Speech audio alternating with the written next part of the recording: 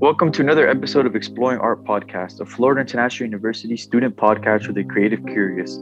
I'm your host, David. I am very pleased to have with me today Jason and Diana. Welcome to Exploring Art Podcast. So, today's discussion and today's case study, which we're going to be mentioning, is essentially defending a secular view of nature. Frederick Turner wrote, "Suppose the Grand Canyon were man-made. It could have been formed, though it wasn't, by agriculture or industrial erosion. The results of poor farming methods can look very similar, artificial badlands, if on a smaller scale.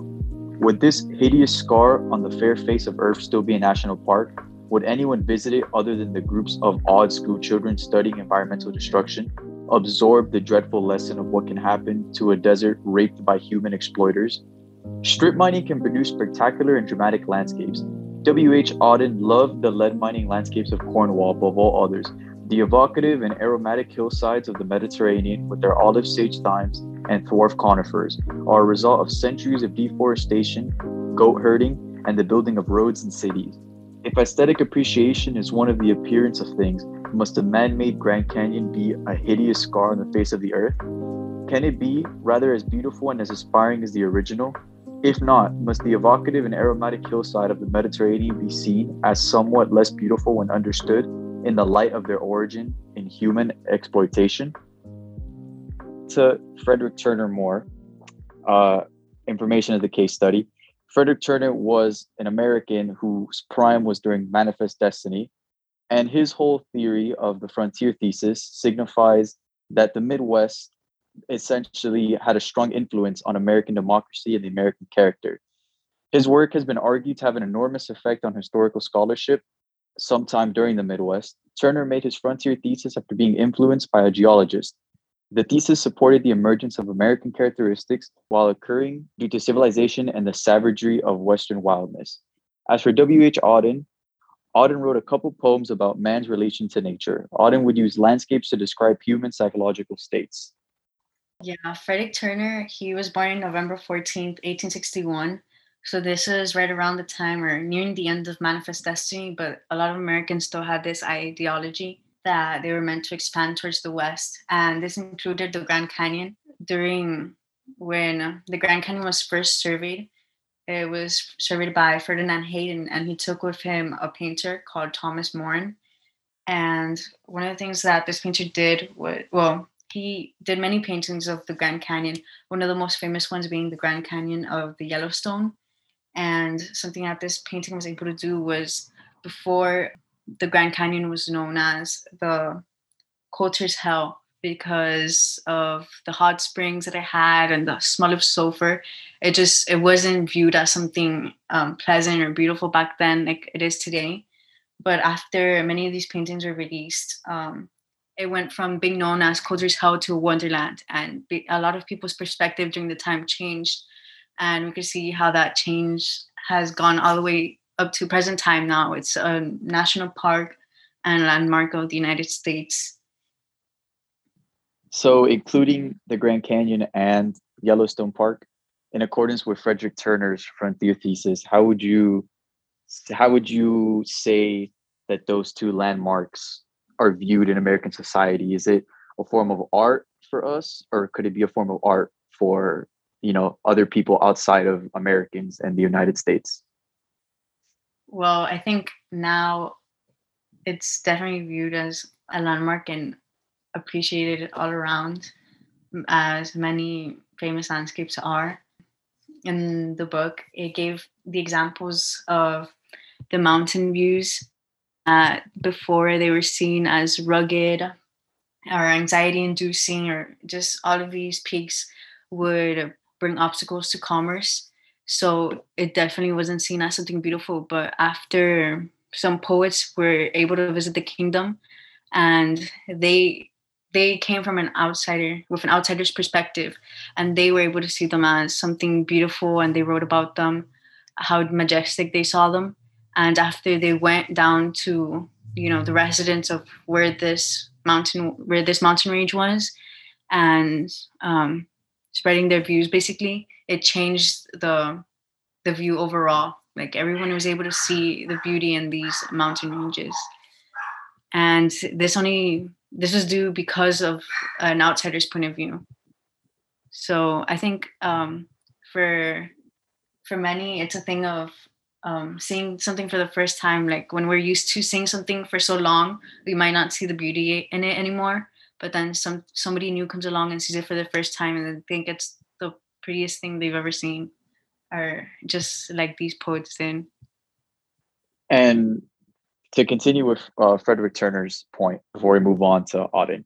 So, as you know, and as I stated, Frederick Turner was basically in his prime during the time of Manifest Destiny. So, during this time, he primarily specialized in the West. So, Grand Canyon, and as you said, the Yellowstone. Now, although these two are more natural American landmarks, would you consider any other landmarks, or would you consider, for example, these two to be in association with the American spirit, kind of? Since you said, they used to paint about rugged mountains and all that. The American idea and culture is kind of based on, being rugged and tough, especially during the time of Manifest Destiny when everything was wild. So would you consider that Yellowstone and the Grand Canyon and any other landmarks in the United States compare between, is it American? Is it an American identity? Does it directly correlate to something American just because it's natural, or does it have to be a man-made thing for it to be considered, a cultural relevance? I think there are a lot of man-made kind of landscapes, or in the United States, a man-made landscape that we come to appreciate is Mount Rushmore. It was sculpted into a side of a mountain, and we see it now in modern time as something beautiful that many tourists go to see. And it is man-made. It's not caused naturally by erosion.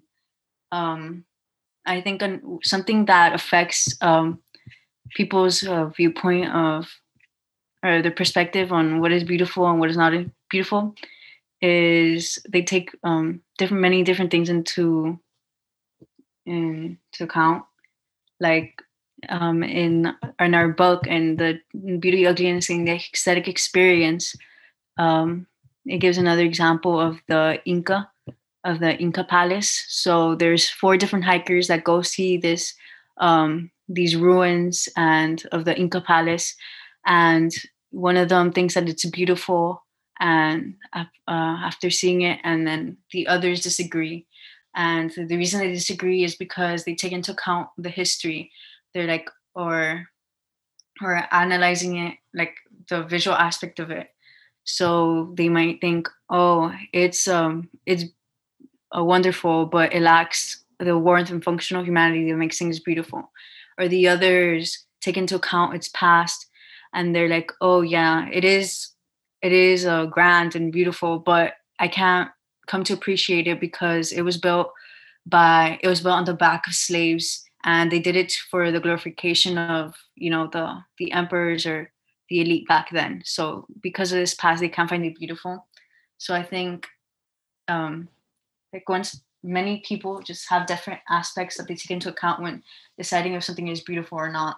So, and especially with, I think this happens more with man-made landmarks, because it depends. Like for Mount Rushmore, even though it is like a really huge sculpture, basically, and it's sculptured naturally into a mountainside, people might take into account the past, like, oh, it was built on sacred Native American land, so I can't come to appreciate it. Or they might take into account the sculptors themselves. The sculptors were Gutzon Berglund, and they were Gutzon Berglund and his son, and they were deeply involved with the Ku Klux Klan. So they could be like, oh yeah, it is a good piece of art, but I can't appreciate it, or I don't find it as beautiful because the people who created it were bad people. So I think it just depends on the people and what they take into account when measuring something's beauty. Okay, so I guess to continue on that, because that's rather interesting. So, as Auden states that most landscapes to humans are simply seen as some sort of description of their psychological states. And you mentioned how, essentially, from what I got from that, which I don't know if later on you'd like to clarify, is that art, when it comes to landmarks, if they're natural or man made, is kind of based on the culture surrounding it. So you mentioned stuff how Mount Rushmore and most places like that, they could be built by slaves or built by Ku Klux Klan members or supported by them, or you're never going to make everyone truly happy. So to continue with Auden's point is that a landscape, rather if it's, as I said, man-made or natural, is still, it helps describe a psychological state. So would you say that things like, so in comparison, Mount Rushmore, which is man-made, do you think that was made with the intention of, celebrating slave owners in a way, or celebrating good presidents or something like that? Or do you see it as some sort of idolization of them, some sort of history compared to Mount Rushmore? What significance does Mount Rushmore have in the American society? What significance does it have in the American society besides, oh, it's just, a giant hole in the ground? Is there a significance between both of them that can be some sort of psychological factor that compares the two? I think again, it just depends. It wasn't made just because it had maybe somebody that wasn't so good at sculpting it. He wasn't making it in displaying his views, or like I mentioned about the example in the text. It wasn't glorifying the use of slaves back then when the Inca palaces were made. It just happens to be the history behind it, but it wasn't very like the goal or what the artists at that time were trying to achieve. So to clarify the question that I just asked, to make it simpler for the audience and for you to understand, it's basically, is the history, so would the history of a man-made object compared to a natural object such as the Grand Canyon have a difference in how it's perceived in its specific culture, or how it's perceived by others?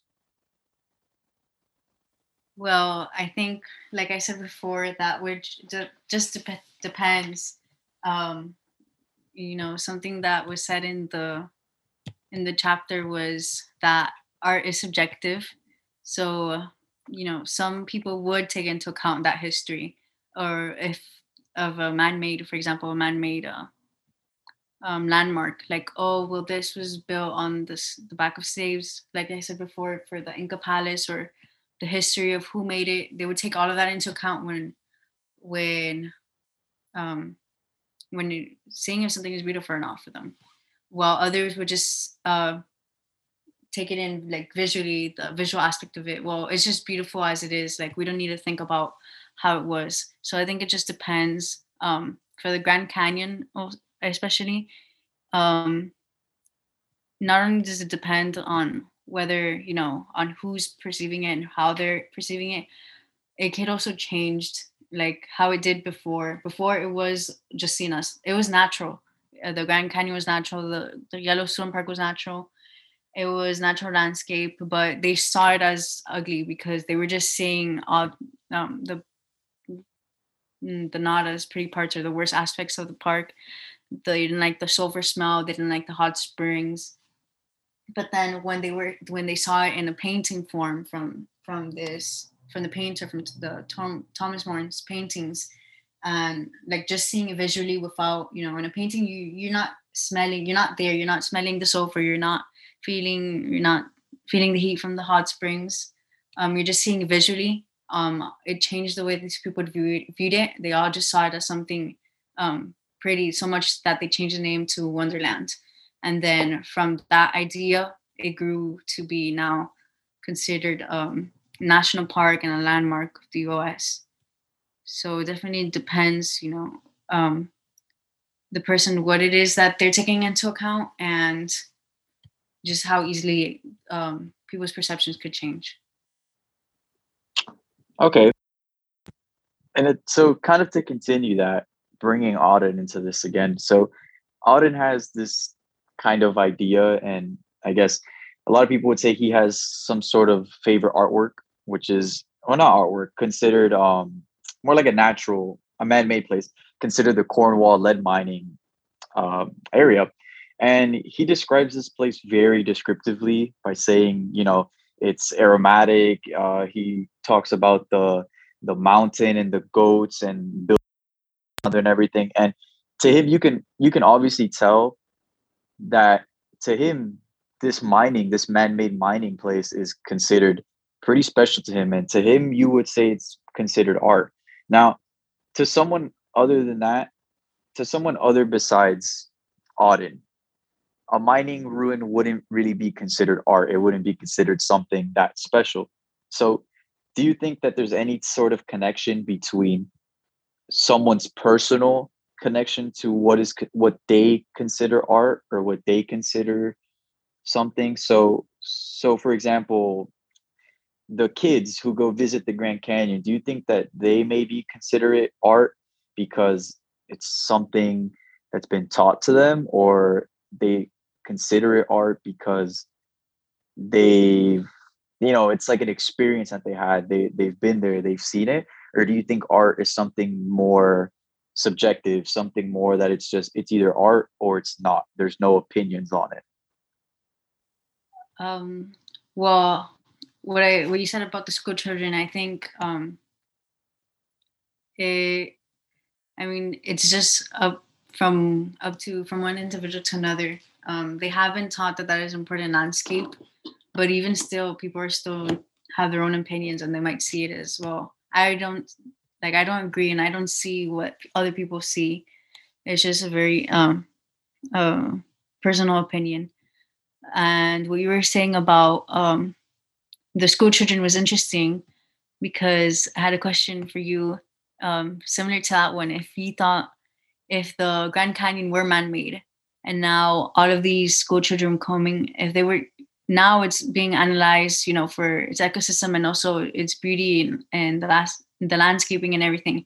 If it would still be taught that way, or it would just they would just see it as, oh, well, this is due to environmental destruction, and just avoid kind of the aesthetic part of it, and just see the past behind it. Well, this site is here because humans were digging here and made this. The deforestation was prominent here, and that was the cause for this Grand Canyon.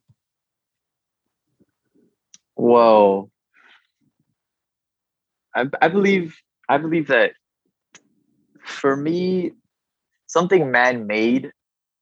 Now, obviously, this is my personal opinion, but for me, something man-made would be considered art, but based on the history of it, and in some way based on who is seeing it. So, for those school children right now, with everything going on in the world, maybe in 100 years, people might view the Grand Canyon as some sort of, the last remaining, or the Grand Canyon, as something natural, like the last natural thing remaining on Earth. But maybe in 100 years from now, people won't see it like that. People would just see it as something out of the ordinary, something that was claimed. Because who knows? Maybe something might happen. They might put some sort of connotation on that. So it's art is something that can be flipped around. I believe it's based on who sees it, which is why in Auden's case, how for him, as I said previously, the lead mining ruins for him were it was this amazing. It was this amazing spot, this amazing, he loved it. He remembered everything. And I'm pretty sure if you put one of those, Grand Canyon kids in the Cornwall mines, they're not going to see it the same. They're just going to think it's some stinky, mountainside mining area. They're not going to have any connection to it. So since you asked me that question and I gave my opinion on it, and I guess I want to hear your opinion on it now, do you think that what is considered beautiful? So what is considered beautiful in art? Is there a difference between something man-made and natural made? to you, or something beautiful have like does something beautiful need to have some type of history, some type of connotation, as I believe it is, or do you think it's something that just people symbolize and idolize, or if it's just some sort of free flowing, everyone has their own separate thoughts on what is art type of thing? Well, I think everyone does have their, everyone just takes different factors into mind, or you just have different factors of how they measure beauty. Um, the question you asked before, um, I think that some people just completely disregard like background information, maybe on whatever artwork or whatever landscape, whatever natural. They just completely disregard the background about it, and it doesn't bother them since it's not something that they're factoring in when measuring beauty. It's completely on a visual sense, or whether it's aesthetically pleasing or not. It doesn't affect them of how they're viewing like art, for example.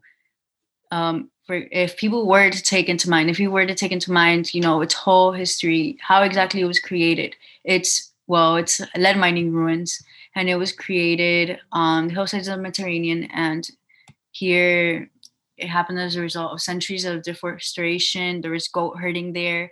Now buildings and roads and cities were built around it. So something that's not necessarily, you know, a form of art was not. It was just um, as that that city progressed and that area progressed.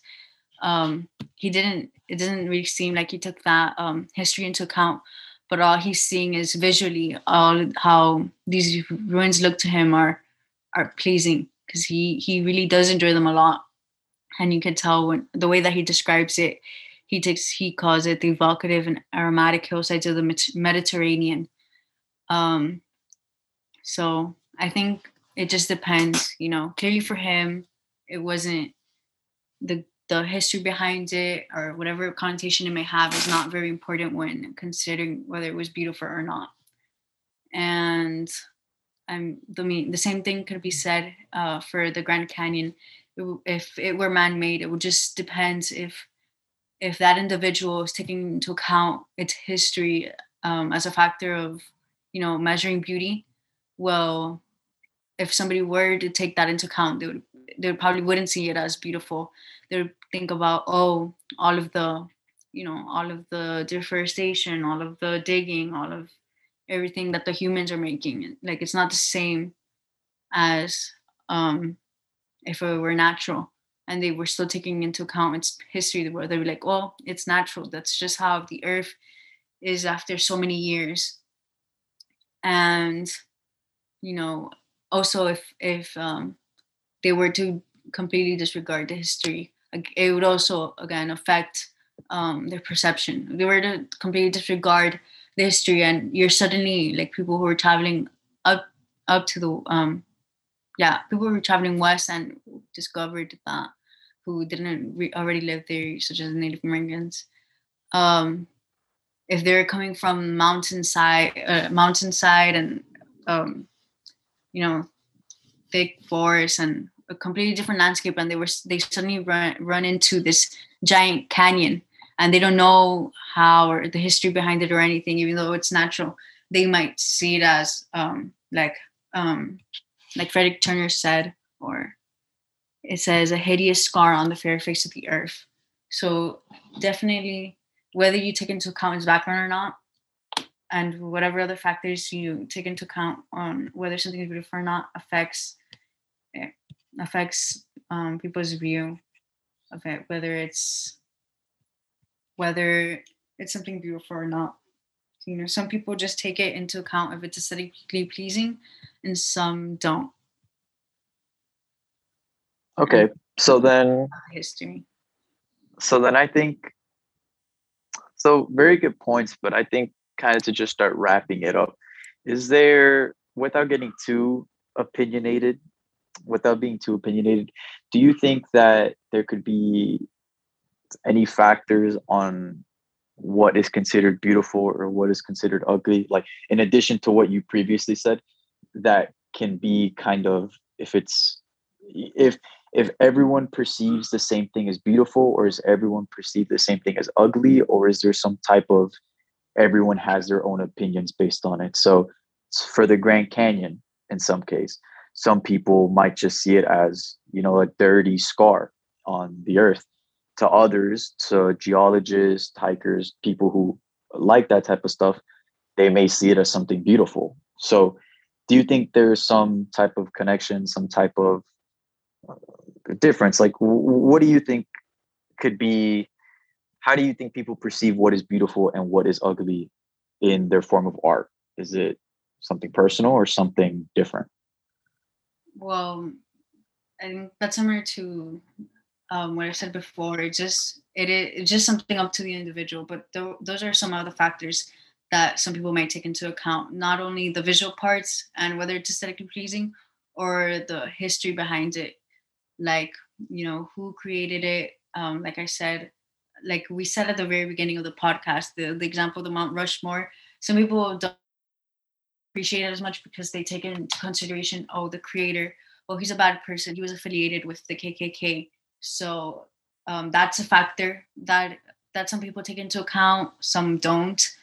They're like, well, that guy is alive anymore, and this is just a piece of work that we're appreciating. He's not here anymore, so it doesn't matter. That's one factor. Another factor, again, just the history, or what our main topic is about. Some people won't appreciate it as much if it's man-made, especially if it's something like man-made that was caused, that caused destruction, natural to the natural landmarks, and was caused by industrial erosion.